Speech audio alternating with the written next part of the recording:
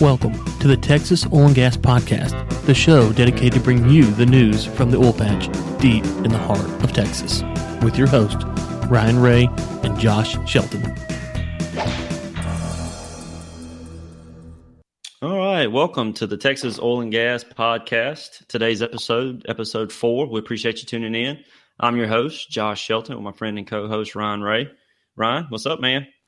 Good. Just, I know we had some trouble last week, man, so I just wanted to apologize to the listeners with the audio, and I finally got that all figured out, at least on how to get it uploaded. We had trouble getting it uploaded, and then we had some audio quality issues, so just kind of apologies for that. But other than that, man, good week. Yeah, great week. Yeah, we're working on the audio, man. We're getting everything lined out. As always, we're going to announce the jobs that are posted at globalenergymedia.com/jobs. I checked just a few minutes ago. There were 17 jobs available currently. Again, that is globalenergymedia.com/jobs.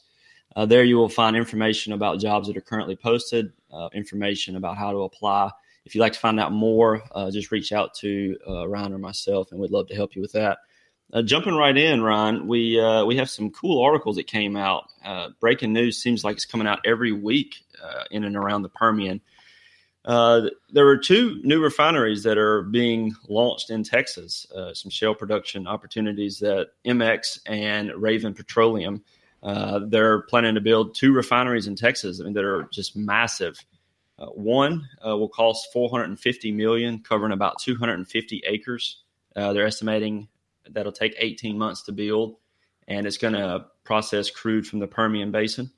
The other is Raven Petroleum. They have plans to build a pretty massive refinery in Eagle Ford, and they don't really have information about costs that are involved quite yet, but it's going to be a massive, massive pipeline.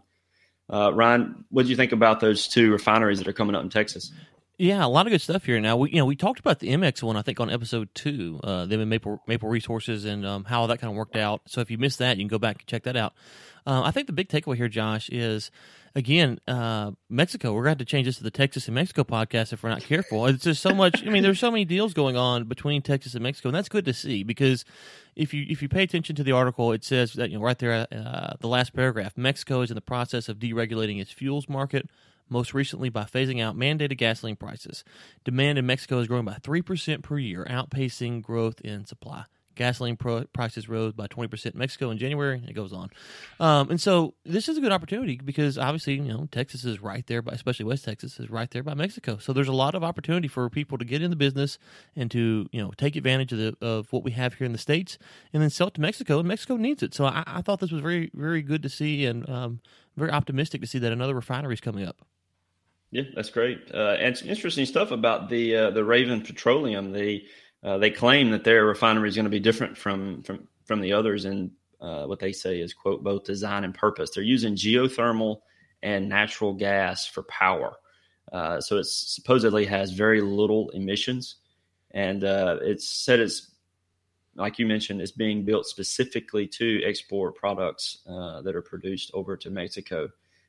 So very exciting stuff. Yeah, and that's just a good business play. That's just a good business play for the next, we don't know really however many years. Mexico is going to be a hot emerging market. And so, this will be something that's going to, cash a lot of checks for them in the near future. Yeah, I think going that route with trying to minimize emissions as much as possible kind of helps them get a better reputation as well. Taking those extra steps. I'm sure it costs extra money to take those steps, but even if the reality is it's not helping a lot, on paper it shows that they're trying. I think that with all the environmental protection, right, they're definitely making the effort, and we can get into the climate change debate another time. But using natural gas is right there. It's clean, and there's a lot of it, so it just makes sense from a business standpoint too that it's cheap and clean and right there. So kudos to them. All right, man. Well, moving on to the next article, we had some interesting stuff come out in the political world in Texas. The Associated Press has an article from March 29th that talks about the Texas House okays tougher immigration rules for energy sector. It says there was a vote that happened Tuesday, voted 97-46, vote mandates that energy companies use E-Verify, a program which lets employers check employees' legal status. How do we see this, Ryan, playing out in the Texas oil and gas world? Right, right. So if you're an American citizen, obviously this is good news for you in the standpoint that it should help you guarantee that you get a job and not an illegal immigrant. I think there's a bigger discussion here that we really don't want to get into today, but about what do we do? And this for a downturn. Obviously, we want Americans having American jobs. That's a no-brainer. The problem's going to be is in a boom economy when you can't find employees, and that's a reality. And in a boom economy, you just can't find enough oil and gas employees. What do you do? And so companies are going to want to go back and push this system and say, hey, okay, well, this was fine when oil was at $50 a barrel, but it shot up to 80, and all of a sudden we've got to staff up, and there's no one to hire. And so the tendency is going to be for them to push back and don't want to go and hire an illegal immigrant. And so that's really going to be kind of the debate. I think for now, it's a great policy and make sure that American citizens are getting American jobs. In the long run, it's a bigger discussion on immigration and how we should handle that. That's not really what our show's about, obviously. But I think it's a good thing right now, especially when you got people in the industry, in the states that are hurting for jobs. This is a good way to make sure that the companies are going to them first. Right. Yeah. Agreed. All right. Moving on to the next article, we have France's Total invest $1.7 billion in Texas energy site. This article is posted by Angela Charlton, and that was posted on March 28th of 2017.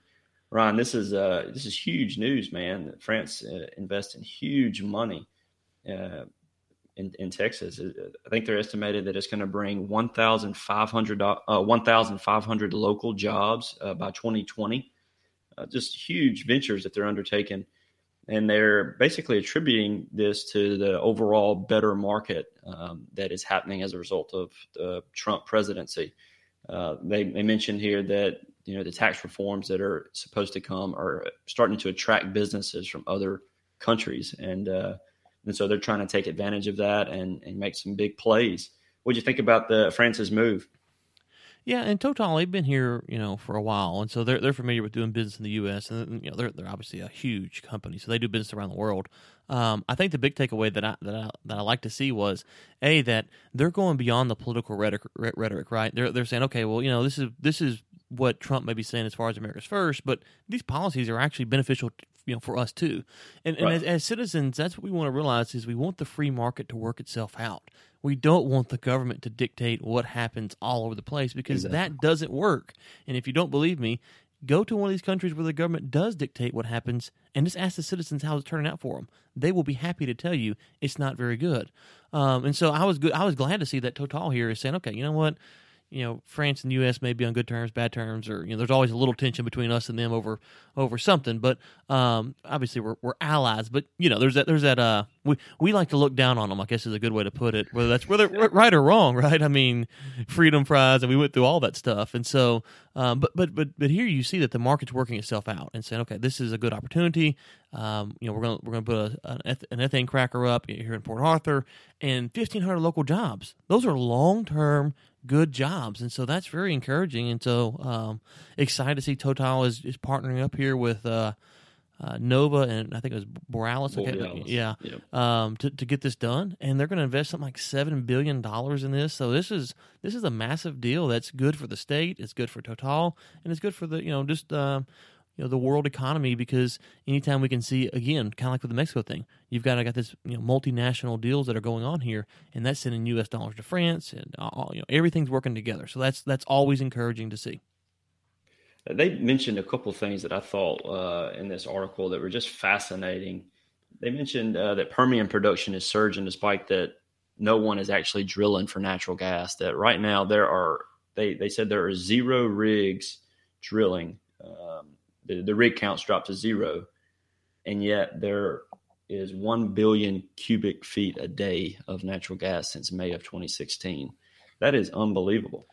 Yeah, it's dedicated natural gas rigs there, of course. And, it's one of the things that's kind of hurt the natural gas industry is that it can't ever get back to high prices because everywhere we go, when we drill for oil, there's natural gas. And so it just kind of compounds the insult to injury, if you will, that, you go here, well, you drill for oil, there's natural gas. You go here, you drill for oil, there's natural gas. And so everywhere you go, you just keep getting more and more natural gas. And so these dedicated natural gas plays like the Haynesville Shale, they really kind of suffer because, well, you can get natural gas not anywhere, but just about anywhere, and so it really kind of hurts the natural gas from that standpoint. But it's helpful because now it opens up opportunities like these refineries we talked about, like the deal we talked about last week with the stuff to Corpus Christi. All of these deals are made readily available because we have so much natural gas, and it's just kind of coming based upon something that we're going to do anyways, right? So we're going to go drill for this oil, and boom, there comes the natural gas. So it really works well together.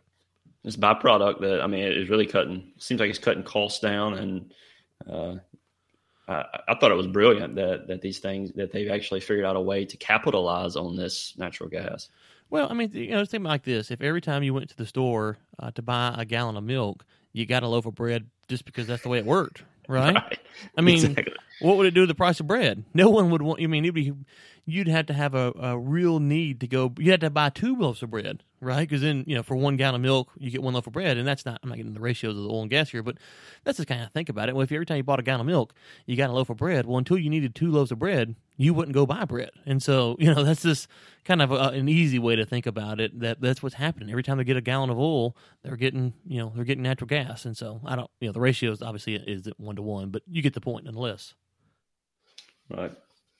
Well, just one more thing from the article. We've already mentioned this twice today, so I hate to repeat it, but Kinder Morgan and Enterprise Products Partners LP, they've recently proposed some pipelines to bring Permian gas south toward the coast and Mexico. So it seems like everyone is trying to capitalize on this this supply problem that Mexico seems to be running into with natural gas and oil, and all these companies are seeing huge opportunities. So we keep seeing the same thing over and over. These folks are trying to capitalize on the opportunity to supply Mexico with natural gas and oil.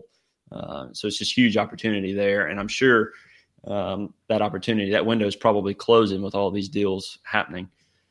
Right. And Josh, and we've said this a couple of times now, but it's important to repeat, is that's what we want to see. We want to see companies that are all, competing to get the products that Mexico needs to Mexico. And then they'll meet that demand, and like you said, it'll taper off. And then they'll go somewhere else and do something else. And that's just kind of how the market works, is that there's a need, and then we fill it. And so it's always encouraging to see this. And one of the beautiful things about Texas and about the U.S. is that we have a market that allows us to do that, and folks really need to step back and just kind of appreciate that, because in a lot of basically the rest of the world, we wouldn't have a show like this, because it wouldn't be us, all these companies competing to get something done. It would be the state-owned entities doing this, and so it's very encouraging to see. Yeah, I found it fascinating when I look at the economies that are controlled by government and how activity, just individual activity, cuts down so much. People are not entrepreneurial and trying to go out and make these deals happen, because I mean they're so overregulated that they can't capitalize on any opportunities because there's so much red tape you have to go through. So right, very promising. You can't go get a loan and go start drilling for minerals in most of the world, and so I'm not even aware. I think Great Britain is talking about changing it, but I don't think any other country in the world, the landowners actually own the minerals.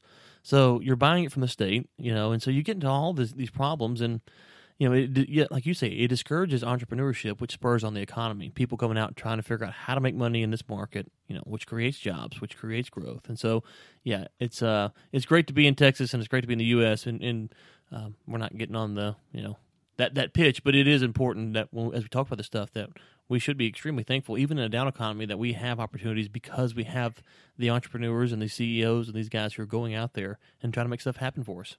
Absolutely. Well, moving on from France, the next article we wanted to talk about today is Matthew DeLallo's, March 28th, 2017. And Ryan, I was impressed with ConocoPhillips' recent acquisition in the Permian, pulling them up to 1 million net acres. They, just behind Exxon and Occidental Petroleum, with 2.5 million and 1.75 million net acres, respectively. Just huge acquisition there. Yeah, and Oxy, they're a large company, as we know. They're not an Exxon, of course, but they've got a lot going on out there. Exxon's, they just bought the acreage, so I'd be curious to see how Conoco comes in and what deals they're going to put in place, as they move forward. So a lot of encouraging stuff out in the Permian, and I mean, same thing every week. Permian's where to be. So, here it is once again. Yeah, it's unbelievable, man. Every week there's just new news coming out. It's just very encouraging, but man, how long can it last? It's unbelievable what's going on in the Permian right now. Yeah, and what's funny is that every week, I see an article, or maybe you sent it to me, or I'll see it somewhere else that says, has the Permian bubble burst, or is the Permian run over? And I kind of feel like it's the boy who cried wolf, and eventually the wolf's going to come out and eat him, and so it's like, well, I got it right this time. But, every week people are talking about that, and no one really knows, obviously, what's going to happen and when the Permian will, slow down or level off or whatever will happen. But it is funny that every week, it's kind of like there's some reporter somewhere saying, well, this is going to happen now. This is going to happen now. And so eventually one of those guys will get it right. And I guess they'll think they've done something because they picked the right week. It's like that pool, in the office that you do. Everybody picks a date on when something's going to happen, and eventually one of you gets it right. So that's kind of how I feel about the Permian stuff, is that every week someone's saying it's over, and eventually they will get it right. But anyways. One out of 100 guesses, and they finally exactly. Yeah, I see that a lot, man. I see people. I mean, they'll ask that. Next thing you know, there's a huge deal they'll announce the following week that's just massive. So, well, anyway, Ryan, moving on to the next article, Rod Jerusalem has an article that he posted Wednesday, March 29th, 2017. The title of the article is "Oil Expert: Summer Demand Will Be Key to Industry's Performance." And we hate to just keep reiterating this over and over. It's something you've mentioned several times, Ryan. But really, the fate of the market and really what to expect, we can't really tell until we get a few more months in, get closer to June, and see how the market is reacting. In fact, we have a quote here from Amy Myers Jaff, Executive Director of Energy and Sustainability at the University of California, wrote, "A critical milestone is going to be when we all wake up a week after Memorial Day with gasoline demand higher than last year or not, and by how much." So we really can't tell at this point. But as we move forward, we're really going to know something in the next couple of months, really the direction that the oil and gas economy and market's going to take. Yeah, and I think it's something like 28% of the U.S.'s energy comes from is dedicated to transportation. And so I've kind of read some conflicting reports on how much of that is consumer and how much of that is commercial use. I do think, as you mentioned, that we're still waiting to June. Now, we didn't get into it today because we didn't have time, but OPEC has talked this week about cuts and stuff like that, continuing the cuts, and so that'll be interesting to see how that plays out. I think that the thing that I kind of walked away from here is, one of the things that's funny about this is anytime that gasoline prices drop significantly, okay, so if they're at $5 and they go to $2, what you see is that consumers go, okay, we went from 5 to 2. So instead of me just going from here to work, I'm going to load the family and I'm going to drive, to Colorado or wherever the case may be, and they end up spending more money in gas than what they actually save by the price reduction. And so it kind of balances out the oversupply on some level because they've spent more money than what they were saving by not going anywhere during the $5 gas. Now, how much of that will affect the global market, I don't know. I don't really think that that's going to be a huge determination, but at least locally, gasoline prices and stuff like that. I think there's some other factors that are more important. Some of the stuff we talked about on the show with drilling and what OPEC will do, and will OPEC actually follow what they're going to do. I think those are probably more important factors than how much we drive during the summer. I just don't think there's going to be that much more driving. I just don't think that, I don't think that even if we drove that much more, it'd make that much difference globally with all that's going on. OPEC could lift the freeze. There's a lot of other factors here. Interesting point. This is about as far as consumers and how we perceive price drops and how we overcompensate for it to rebalance the market without realizing it. But I don't think that's going to solve our supply glut. That's just my 2 cents, though. Speaking of OPEC, Saudi Arabia is basically one of the main leader of OPEC, and it mentions that they cut more than 1.2 million barrels of oil production since January. To boost oil prices. So they've really been, their main focus for the last, 2 years has been trying to raise oil prices by cutting production. And we've kind of hit on this before, but the boom that's going on in the Permian, people are saying is making life more difficult for the Saudis and for OPEC. Is that something that's generally understood in your world, Ron? Yeah, and what's interesting about the Saudis is they're trying to take, Saudis have Saudi Aramco, and they're trying to take that public. They're working on their IPO. And so they kind of have their own motivation inside of what's going on with OPEC as well. And so, it's kind of one of those games where you kind of read some of these experts on different things, talk about it, and what, the game within the game, if you will, of what's all going on. So I think, if OPEC does extend the cuts, that would be a good sign.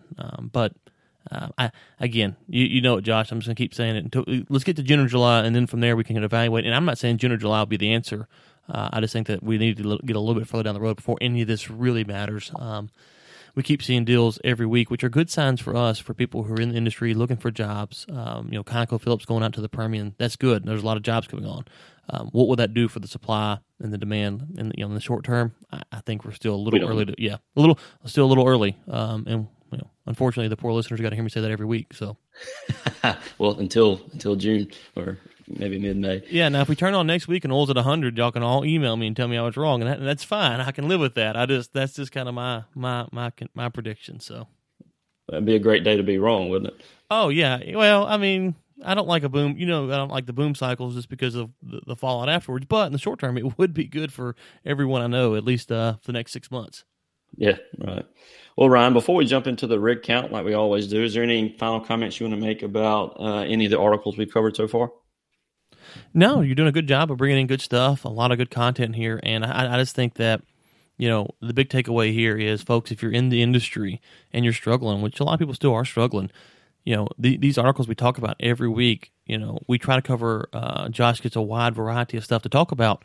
And so if you're in construction, if you're in engineering, if you're in land or right-of-way or wherever you're at, all of these things that we talk about somehow should impact you. And so go listen to us and then go read the article for yourself and figure out, how do I capitalize on these opportunities? And if you're on if you work for a company like a Enterprise or Kinder Morgan or whoever, well, then now you know of what your competitors are doing. Obviously, this is public information. We don't have any inside information here. But, these articles, and this is how we use them, Josh, is we use them to figure out, okay, A, it's good information to have, but B, how do we capitalize on opportunities that will be becoming available? And so that's how I like to think about this stuff is, how do I look at it? How do I see it? How do I go to ConocoPhillips now and try to get some work from them maybe? Or how do I go and work with these refineries that are going to be built? That's what I'm trying to figure out is what's going on. And then the other thing is that I've tried to look at and say, okay, well, if they're going to do this, then that's probably going to happen as well. And so I try to figure out what will be the impact of some of these projects and things that we talk about, and how do we look ahead and try to project, how do we get to be the first people in before everyone else kind of figures out what's going on. So that would be my comment, just to take away for the listeners.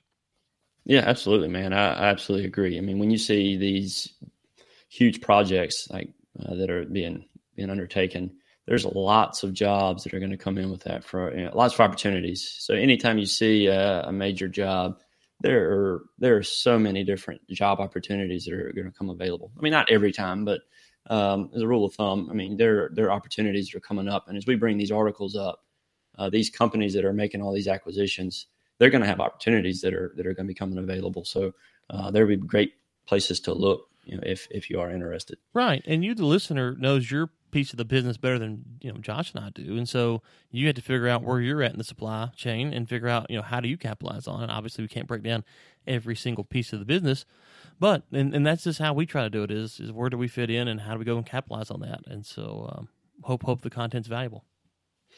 All right, Ryan. Well, moving to the rig count. As always, we like to finish everything up by taking a look at the rig counts.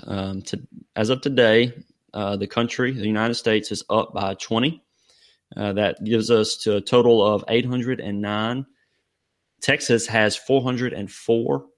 The Permian 315. Eagle Ford 72. Ryan, I think it would be interesting one day to take the rig count from our first episode and compare it to our last one, just to kind of see how much they've gone up over the last 5-6 weeks.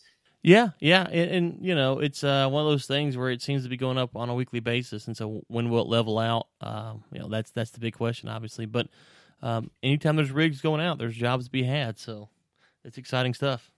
Absolutely. Matter of fact, I looked at the Permian about 2 weeks ago in the show notes. It's been a little while, so don't quote me on this, but I believe it was 298. So you see good jumps, man, happening regularly. Yep, absolutely. Good stuff. Good stuff. And guys, we appreciate you tuning in. Reminder, APIYP, I linked to it in the show notes last week. I'll link to it again. If you're in Houston, you're in oil and gas, it's $25 for the year. You get the APIYP and the API Houston chapter. Surely it's worth it for that. A lot of good connections there, a lot of good networking, a lot of good learning. And the APIYP actually has a mentoring program that they're rolling out. So if you're involved with anything oil and gas in Houston, I would highly encourage that. We'll link to that in the show notes. If you got any questions about it, reach out to me, and I can put you with the people in charge down there. Guys, we appreciate you tuning in, and until next time, keep climbing.